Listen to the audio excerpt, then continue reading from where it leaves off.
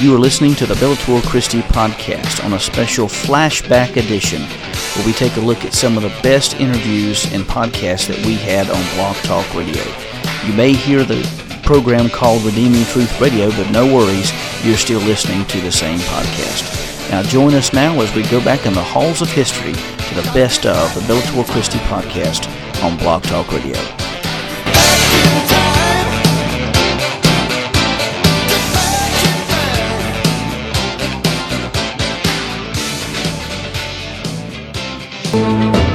Picking up the sword of Christian theology and the shield of classic apologetics, this is the Bellator Christi podcast, and this is your host for the next 30 minutes. If we seek to take Christian truth into the arena of ideas, yours truly, Brian Chilton. The issue of election is perhaps the most controversial topic in all of theological discourse. One of the key questions in the election debate pertains to the level of freedom that people hold. Do people have the freedom to respond to the grace of God, or is everything predetermined? Our guest today approaches the issue from a different and important perspective. Dr. Chad Thornhill examines the issue of election from the understanding of Second Temple Judaism in his book, The Chosen People, Paul, Election, and Second Temple Judaism. Second Temple Judaism influenced the understanding of the New Testament writers, but such perspective is critical to our understanding of the issue. Dr. Thornhill discusses some of his findings in his book, and he received his Ph.D. in Theology and Apologetics from Liberty University School of Divinity in 2012, his MDiv and MA in Religion also from Liberty University School of Divinity. Dr. Thornhill is a chair of Theological Studies and also serves as an Associate Professor of Apologetics and Biblical Studies, Liberty University. In addition to his studies and time with his wife and children, he is also an athlete in the American Ninja Warrior Games. So we want to welcome with us today Dr. Chad Thornhill. Dr. Thornhill, again, thank you for being with us today. Thank you, Brian. I'm glad to be here with you.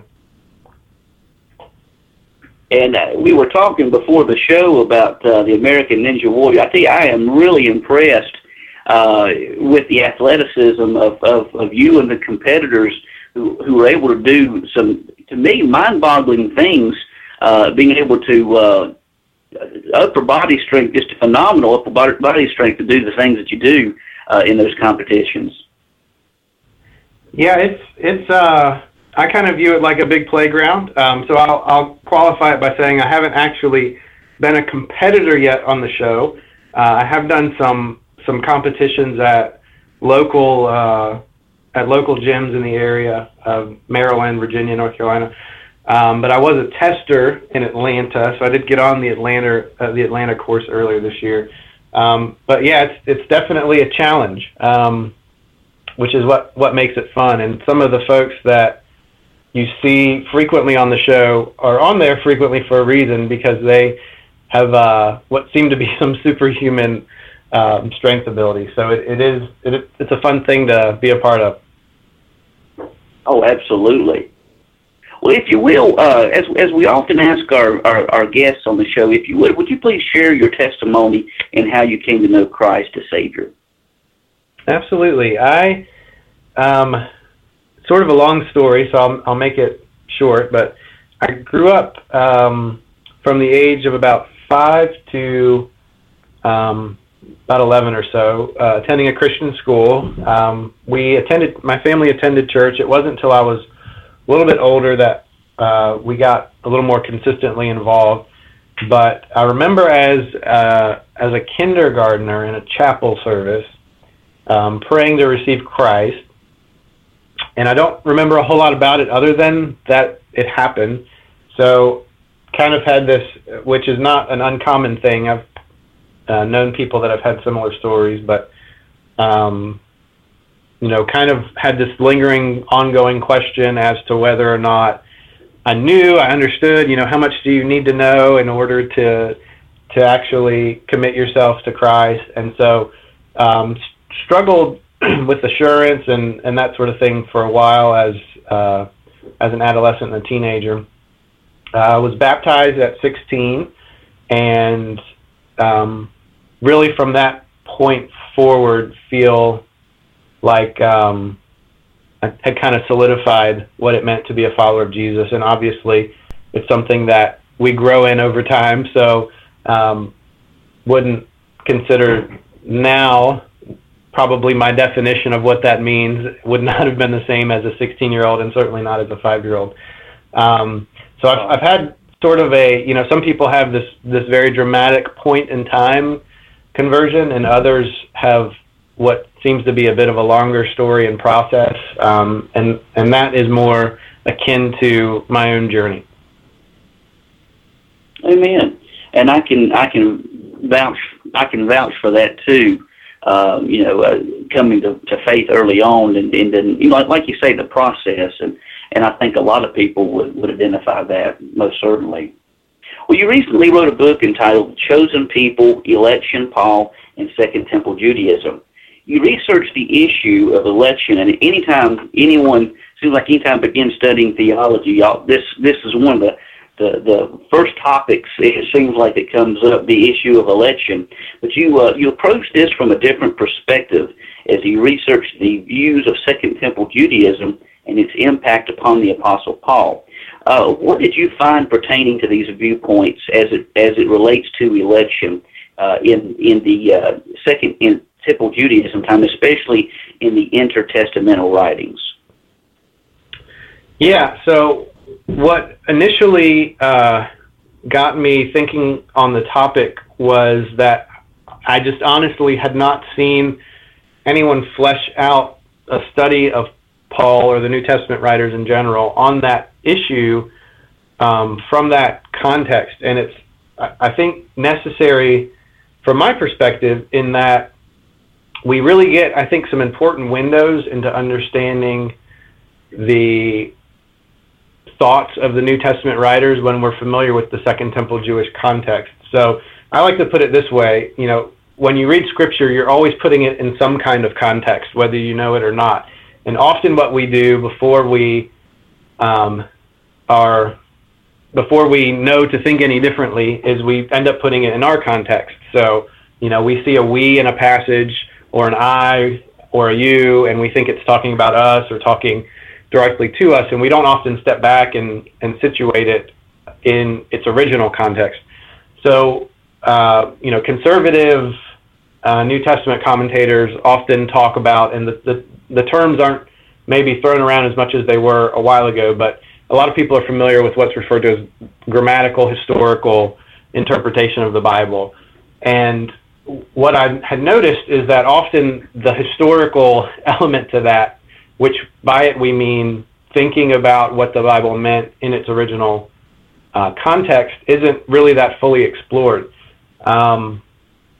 So as I started to get into the study of Second Temple Judaism, which we primarily learn about in terms of primary sources from the Apocrypha, the Pseudepigrapha, and the Dead Sea Scrolls. There are some other writings sometimes that feed into that, but those are the main ones. I found a couple of things that kind of tease out into the major chapters in the book. One, when we look at the Old Testament, they talked about election not primarily in terms of God choosing people to be saved, which is usually what comes to mind when we're talking about that discussion in Christian theology. So the story of election really starts with Abraham, with God choosing Abraham and promising to him to make a nation out of him. And then we have in Exodus and Deuteronomy some really key passages. And it seems to me like the major focus in the Old Testament is upon God's choice of Israel as his people.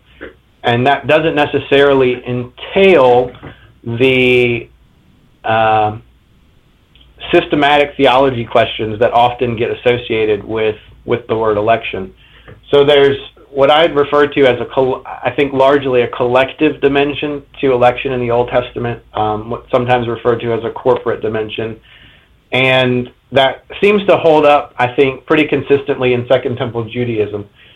When there is talk about specific individuals using some type of choosing or electing vocabulary, what generally is the case is God selecting people for particular roles or vocations.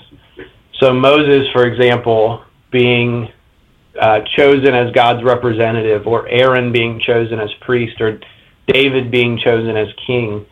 So there's more of a sense of what we might call calling, so to speak, where God calls people into certain roles when it relates to individuals. The other thing that I think is important about the Second Temple context is where the debate seemed to be is not on what election meant in terms of how God saves people, but rather how we might identify who God's people actually are. So there's actually some tension or some conflict that we see in Second Temple literature, where they are defining what it means to be God's people in different and conflicting ways. So, for example, there's a great little line in First Maccabees which says something to the effect of, all Israel mourned the death of one of the Maccabean brothers. And what we read about in First Maccabees is not all Jews were actually supportive of the Maccabean revolt. And so they seem to be using Israel there as a way of saying, basically, all those who are really God's people are those who support the Maccabees or the Hasmonean dynasty. We find other texts, lots of other texts, that are critical of the Hasmonean dynasty, are critical of the Jerusalem leadership during that period, and think that actually if you're supportive of them because they were viewed as being corrupt, that you are not in God's people. That would indicate that you are on the opposite side of things. So I think where we see these conflicts actually illustrates that there was what I would refer to as a debate about how to know who God's people actually were. So election in Judaism, I think, largely is focused on the collective, and largely is answering the question not how do people become God's people, but who are God's people. So when Paul in Romans 9-11, for example, brings up this question specifically in the context of looking at the relationship between Jews and Gentiles in the people of God, I think all of that is really the backstory to what is going on in Paul, and I think informs and helps us to understand what exactly Paul intended by the conversation, which I take to be different from how it has been interpreted often from, Augustine basically forward. Yeah, and I notice you just described this as corporate corporate representation or corporate election. How would this compare and contrast with, say, like the Calvinist understanding of individual election as it pertains to salvation, or would you say it even addresses that aspect? Yeah, so, well, first, just to qualify, so there's sort of a range of thought within Calvinism or within Reformed theology as to exactly how to discuss or deal with this question. The typical view that is associated with Calvinism is something like double predestination, but again, there are Calvinists who would not necessarily hold to that doctrine, but that basically said God determines who is in and who is out, who's going to be saved and who is going to be judged. And a lot of the ground for that in terms of biblical interpretation really comes from Romans 9, and in particular from Romans 9 about 10 to 24 or so. So verses that say things like, Jacob I've loved, but Esau I've hated, or God chooses whom he will and he hardens whom he will. And those are often interpreted basically as saying what that doctrine of double predestination would say, that it's up to God to determine who gets saved, not up to us. The way that I address that passage by putting it in the context of Second Temple Judaism, and Paul was a Second Temple Jew. He was a Jew who lived during the Second Temple period, so that's his appropriate context. Is I think Paul's actually really wrestling, and I think he shows his cards more directly in verse 24, which is sort of the initial climax of that section. that he's really dealing with the issue of how do we process the fact that all of these Gentiles, a significant number of Gentiles, have given allegiance to Jesus when so many Jews have not. And it becomes less a question about how does God save people than we have an issue here because of how we thought things were going to pan out theologically based on the Old Testament that really needs to be addressed. And so, the potter and the clay language and the contrast of Moses and Pharaoh, I think, is Paul actually affirming, basically saying, if God wants to include Gentiles in his people, and if many of the Jews haven't responded and thus are not, that's up to God. So that's I think where the sovereignty assertion comes in, not God will save who he wants to and condemn who he wants to. So there are some Reformed theologians who, at least as they deal with Romans 9, who come to that kind of interpretation. So it's not simply a Reformed versus non-Reformed thing. So N.T. Wright, for example, takes what appears to be more of a collectivist interpretation of Romans 9. Tom Holland is another Reformed commentator who does something similar, and there are a number of others.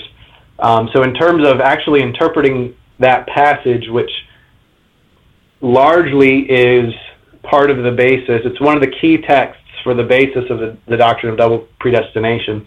And more commentators and New Testament scholars, I think, are in contextualizing Paul historically, coming to an interpretation that is more akin to, I think, what I've developed than to the traditional way that those verses often are handled.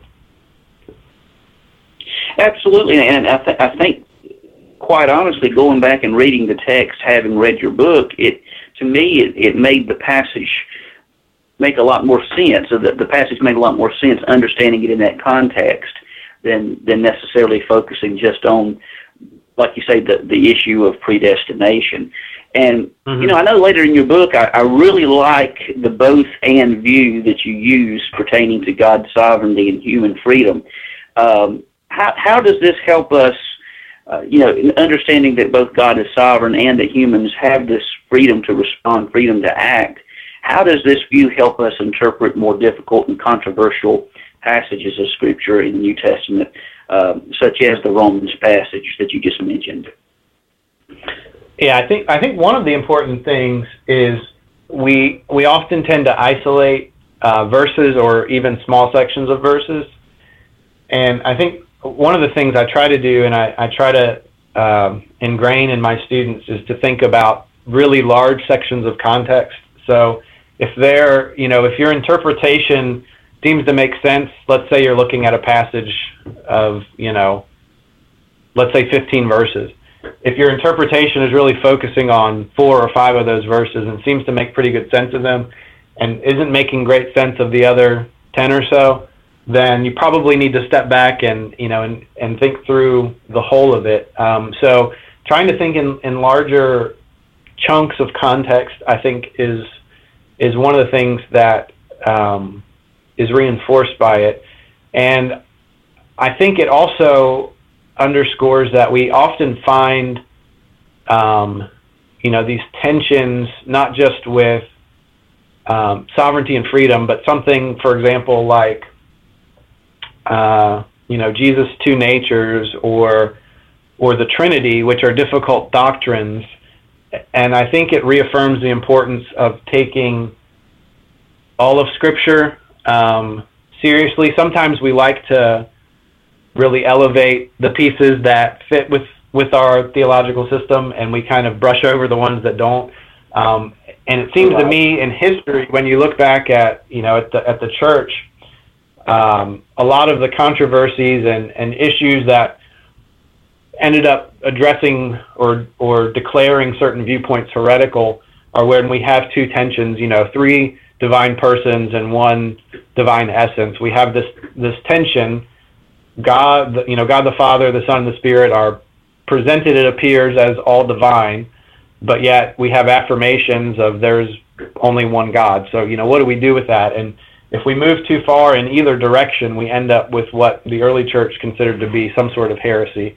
The same thing with Jesus' two natures. He's described in some places as it appears to be divine, and in some places as it appears to be very, very human. If we go in either direction too hard, again, we end up in places that the early church would have said are heretical. So I think what it also helps us to do is to try to force us to step back and think about the broader sweep of Scripture, and how it complements itself, so to speak, and to appreciate when these kind of both and tensions are present, to appreciate both sides of it rather than to try to elevate one over the other. Absolutely, and I really love how you put that. It reminds me, I remember reading in, I think it's Norman Geisler's Systematic Theology, where he talks about the fact that we are dealing with the divine, that we could anticipate a mystery taking place in several things. Not that it doesn't mean that there's a logical inconsistency. It just means that this is the mystery kind of above and beyond what we as human beings could really rationally understand, such as like the Trinity, and really probably even the sovereignty, human freedom as it correlates to one another. Would you agree with that? Yeah, absolutely. Well, a lot of times, and like you say, we like to compartmentalize, it seems like, and come down to different systematic paradigms. Is there a paradigm that fits the Second Temple Judaism, or is it even broader than the paradigms that are out there, such as Calvinism, Arminianism, Molinism, and so on and so forth? I guess what I'm asking is, there a system that best fits the model that you present in the Chosen People? I'll say it this way: there are systems that tend to gravitate more towards what I have developed than others. So in terms of a corporate understanding of election, that certainly historically has been more associated with Arminianism than it has been with Calvinism. That's not to say every Arminian holds to corporate election, because they don't, and that's not to say that there aren't some who would call themselves Calvinists who don't hold to corporate election, because there are. So it more has fit in that camp. In terms of how that corresponds to Second Temple Judaism, again, we find variations in Second Temple Judaism that I think in some ways match variations that we see in our theologies today. So some would suggest, and I differ slightly on this, but some would suggest, actually most would suggest that the Qumran community who authored the Dead Sea Scrolls was more deterministic. So in a sense, they might be the ancient Jewish counterparts to Calvinism, and the Pharisees were able to affirm both things. They affirmed some tension between divine sovereignty and human freedom, and so they might be the counterpart to the Arminians. And then the Sadducees, Josephus says, basically elevated free will over everything else. So we might say that they were the semi-Pelagians of the ancient Jewish world. So there's some comparability in some ways, but often I think the bigger thing, and again, one thing that I challenge my students with is to think forwards instead of thinking backwards. So a lot of how we do theology at times, and we're all guilty of this, I'm guilty of this, is we come from our starting point first.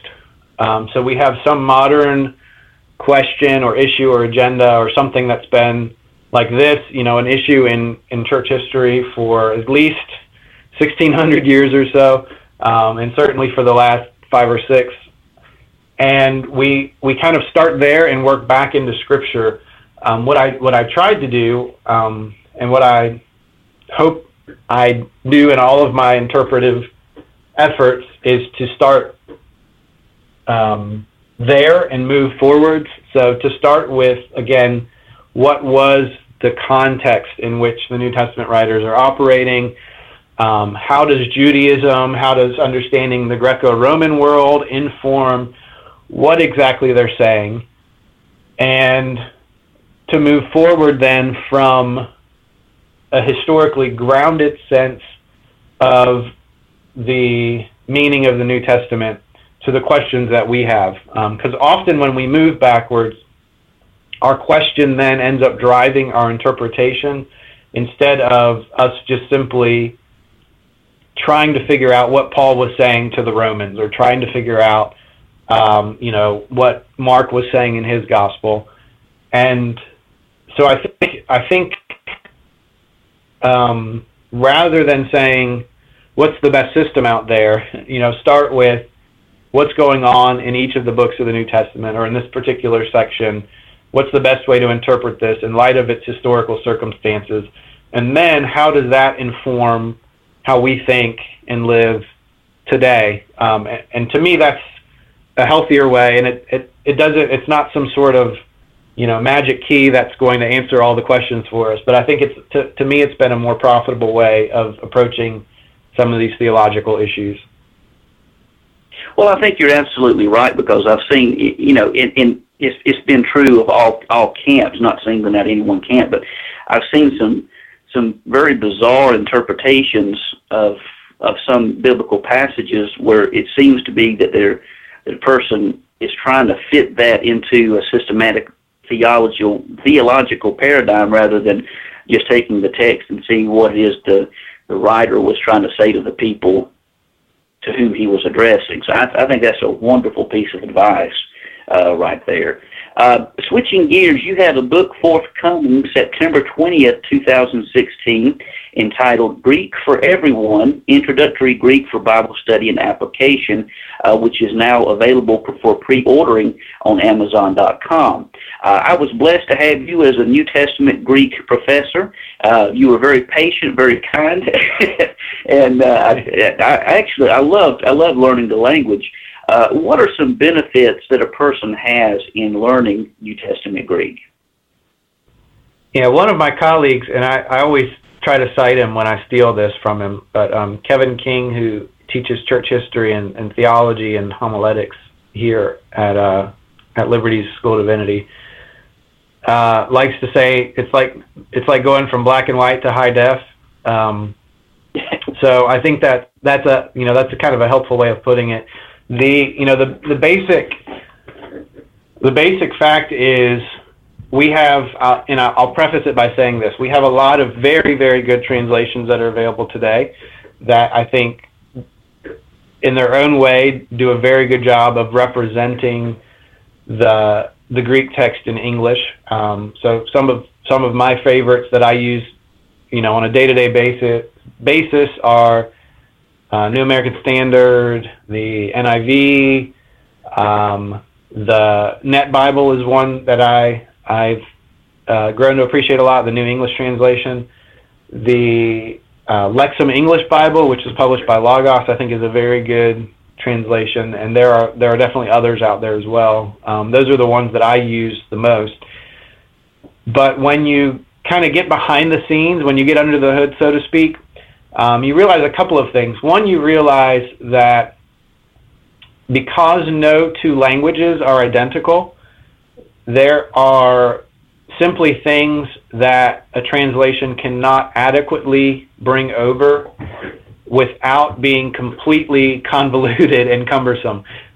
So you kind of have this draw where you either sacrifice it being readable, or you try to fit everything that it could mean or could possibly mean into your translation.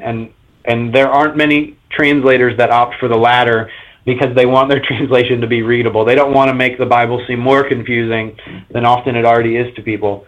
The other thing that you notice is there are certain themes that pop out that you wouldn't have otherwise seen. So, for example, in some of the healing passages in the Gospels where Jesus tells people to get up. So the man who is paralyzed and he's lowered through the roof on the the mat or whatever, however we whatever word we use.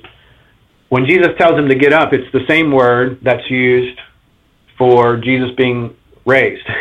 It has the same root, it comes from the same word group as one of our words that's used to describe the resurrection. So there's sort of this implicit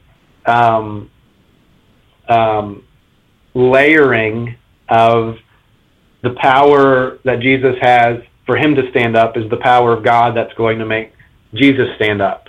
So there's little things like that you're just not going to see in the translation. And the other thing is with in particular with how verbs work in Greek and how some of the noun cases work in Greek, there are actually a number of interpretive options often that are available that you don't really know are available until you've studied the language some.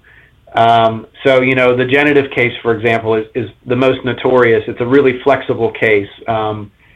One grammarian assigns like 36 different categories of function to the genitive case. And so when we see this little word of in our translations, that of could actually mean a lot of different things. And sometimes it doesn't make that much of a significant difference in how we translate or interpret a passage, but sometimes it can make a very significant difference. So there's really a richness and a complexity to the text that comes out when you've been exposed to the languages, and the same is true of Hebrew as well, that you simply wouldn't be aware of. So our translations, I think, are very good. I think they're very helpful. But there's also, several levels of things that you just aren't able to see without having some exposure to the original languages. It blew my mind seeing all the variations and the depth that were in that are in the Greek verb. I mean, that just blew my mind. Yeah, Greek verbs are incredibly complicated. Well, last but certainly not least, what can readers expect to find in your latest book? Is this an introductory level Greek study, or what can they expect to find in your latest book?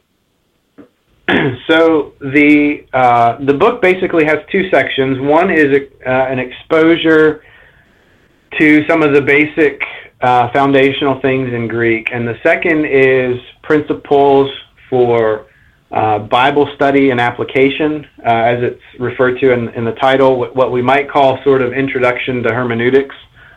The first part, the way that the book approaches it is really for the person who is not going to develop into an expert in the languages. So it takes what I call a very functional approach to learning Greek. The approach that you would have taken, that most seminarians take, is you learn a lot of vocabulary, you memorize a whole bunch of paradigms, you memorize a whole bunch of endings, you know what every morpheme signifies, and as a result, you're able to really develop, a decent level of reading competency, and that varies from person to person, and it really varies with how much you keep using it more than anything. Right. But rather than that approach, what the book does is recognizing that not only through software programs like Logos and Accordance and BibleWorks and others, where a lot of the dirty work, so to speak, of grammar and morphology is already done for you. You can just, click on a word or hover your mouse over it and you get all of that information without having to memorize the paradigms. But also there are a number of websites that actually do that for you as well for free. So I expose folks to those in my book with the goal of helping them know how to use them, and instead of developing reading fluency, what I hope to do is to basically give them the interpretive categories. Okay, so this is an aorist imperative, That's great if we know this isn't an aorist imperative, but do we know why that might be important, if it's important at all? And, this is a present participle. What's significant about that? So it really serves less as a grammar than as a very light sort of syntax to help people not just be able to see a Greek word and say this is, nominative, masculine, singular, but to look at a text, to be able to know what the terminology means and to know how to use that as they study the New Testament. So it I think is a book that hopefully is going to be valuable for college students and even for seminary students, but ultimately my hope is more broadly than that, to equip pastors either with a refresher or maybe a first-time exposure to the language, and ultimately to equip lay people with some tools to help them dig into the text a little bit more as well. Amen.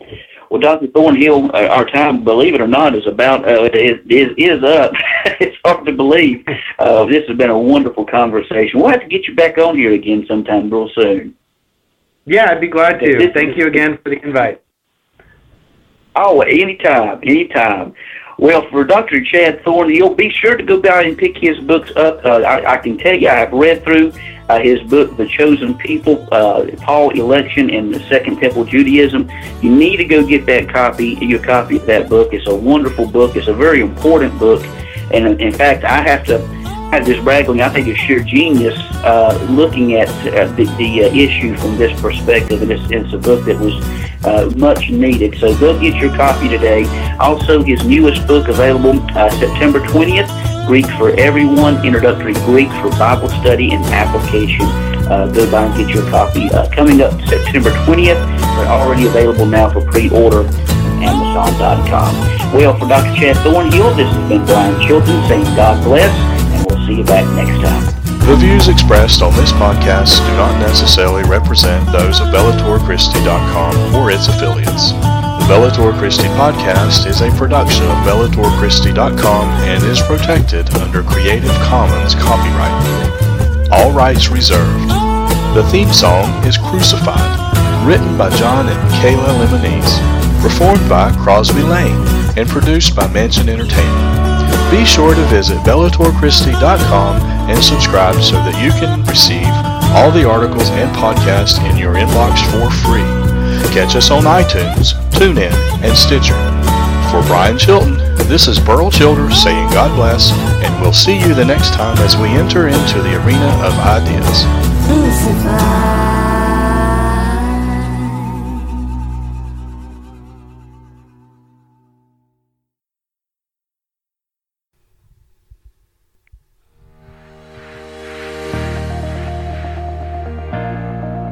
Who is God?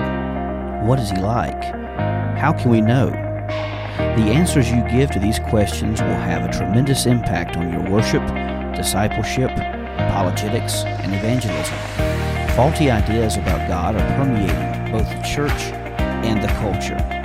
It's time to get back to the basics of understanding the existence and nature of the God who is.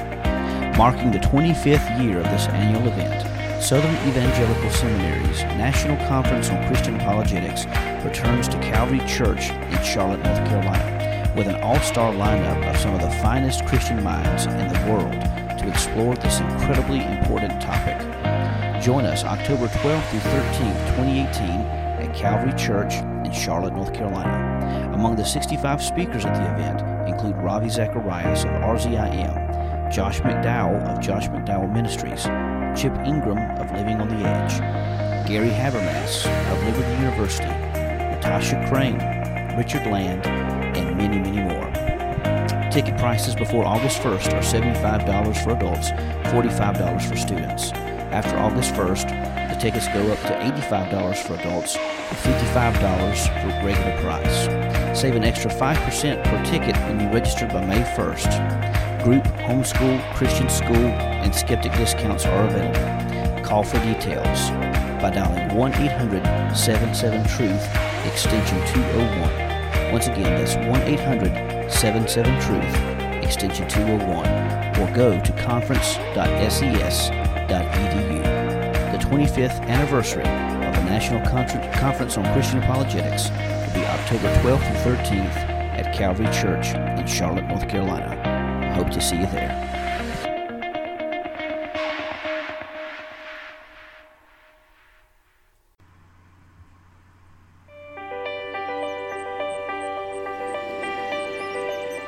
Some say the best Bible translation is the one that's most literal, word for word, through and through.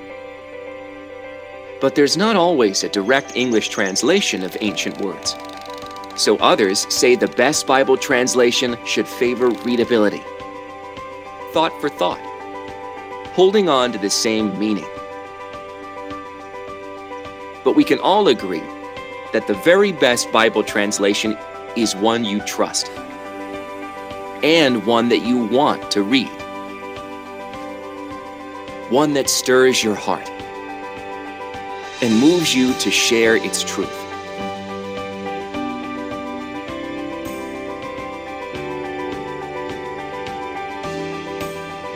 The Christian Standard Bible has been shown to be an optimal blend of accuracy and readability compared to other leading translations. The very best balance, faithfulness to the original text, and clear language that connects to the heart. After all, it's not so much about changing your Bible translation, but about seeing the Bible change your life. Point your heart to true north, the Christian Standard Bible.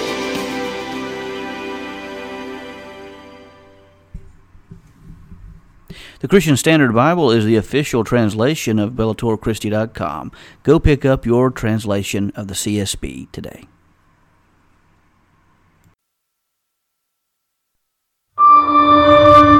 You're going to change this world for Christ. Don't look around and wonder who it is. Say, God, make it me. Make it me. Because we're training champions. That's a part of the vision. Write the vision, make it plain. We're training champions to change the world.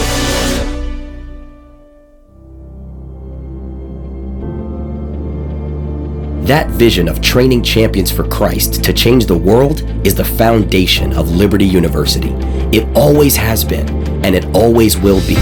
Everything we are today is built upon it. But while our vision hasn't changed since 1971, the world around us has.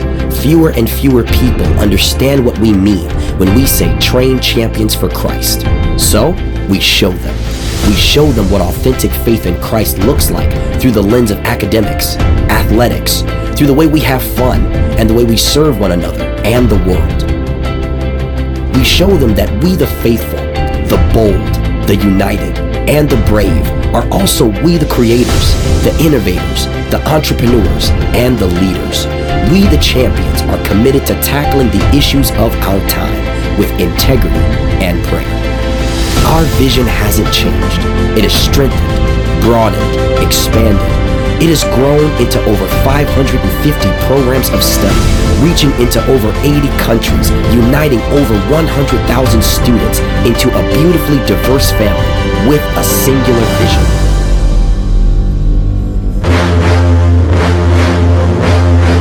We the champions, in order to affirm our tradition of unwavering faith, ignite a passion for wisdom, challenge perspectives, inspire creativity, and pursue knowledge, do resolve to be the voice for the voiceless, bring healing to the hurting, fight for the oppressed, defend freedom, defy stereotypes, and follow God's calling wherever it may lead.